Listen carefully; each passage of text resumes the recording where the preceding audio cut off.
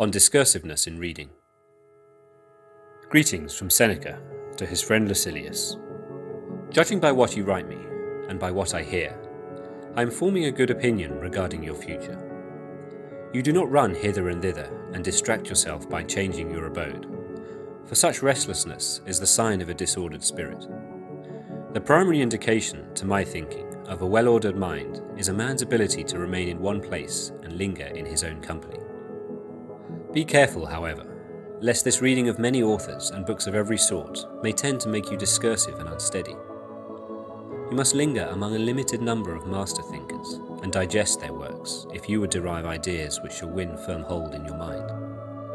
Everywhere means nowhere. When a person spends all his time in foreign travel, he ends by having many acquaintances but no friends. And the same thing must hold true of men who seek intimate acquaintance with no single author, but visit them all in a hasty and hurried manner. Food does no good and is not assimilated into the body if it leaves the stomach as soon as it is eaten. Nothing hinders a cure so much as frequent change of medicine. No wound will heal when one salve is tried after another. A plant which is often moved can never grow strong. There is nothing so efficacious that it can be helpful while it is being shifted about. And in reading of many books is distraction.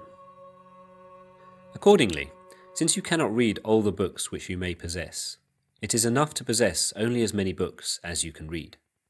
But, you reply, I wish to dip into one book and then into another. I will tell you that it is a sign of an over-nice appetite to toy with many dishes. For when they are manifold and varied, they cloy but do not nourish. So you should always read standard authors, and when you crave a change, fall back upon those whom you've read before. Each day, acquire something that will fortify you against poverty, against death, indeed against other misfortunes as well.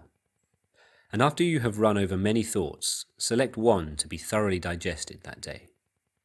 This is my own custom. From the many things which I have read, I claim some one part for myself. The thought for today is one which I discovered in Epicurus, for I am wont to cross over even into the enemy's camp, not as a deserter, but as a scout. He says, contented poverty is an honourable estate. Indeed, if it be contented, it is not poverty at all. It is not the man who has too little, but the man who craves more that is poor. What does it matter how much a man has laid up in his safe or in his warehouse? How large are his flocks and how fat his dividends, if he covets his neighbour's property and reckons not his past gains, but his hopes of gains to come?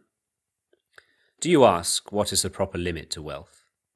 It is, first, to have what is necessary, and second, to have what is enough. Farewell.